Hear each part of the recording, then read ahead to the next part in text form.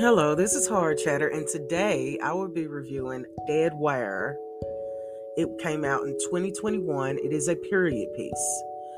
I'm old enough to tell you when this was supposed to be created. It was supposed to be created in the late 90s when the beginning of the internet came up, okay? And we studied it in school.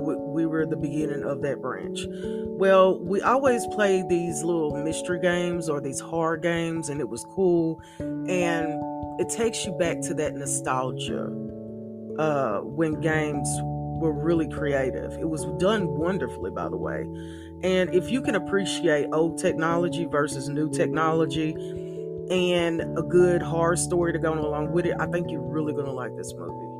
It is two friends, and they are playing for the first time on the internet, and you're just bored.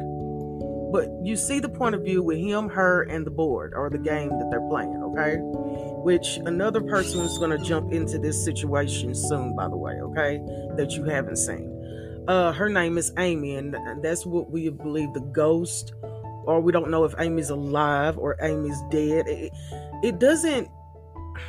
It's not a real important part of the story if you think about it, because what they're trying to basically do is recreate a time and a place when technology existed, and before all this happened. Now it's pretty much a timepiece, okay, where it's done in 21, but it's about the 90s type of piece. And if you can appreciate that type of art, then I think you're really gonna like this movie. This movie's gonna take patience. It is. When I heard the movie start, I thought of the dial-up. You remember the ding, ding, ding, ding, ding, ding, ding, ding, and it would take like 15 minutes for your computer to start up to actually connect to the internet. So when you got home from school, you had time to do your homework and your chores and everything. That's the era I grew up in. It's kind of gonna bring you back to those memories, and for that, I give it an easy 8 out of 10. Not so harsh on the acting, but this was really done in a special way, and I can appreciate good horror stories and good art when I see it. So thank you so much. This is Hard Chatter, and I'll talk to you later.